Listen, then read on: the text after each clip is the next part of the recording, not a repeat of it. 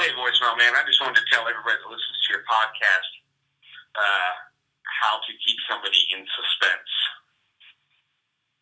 You know what? I think I'll tell you later.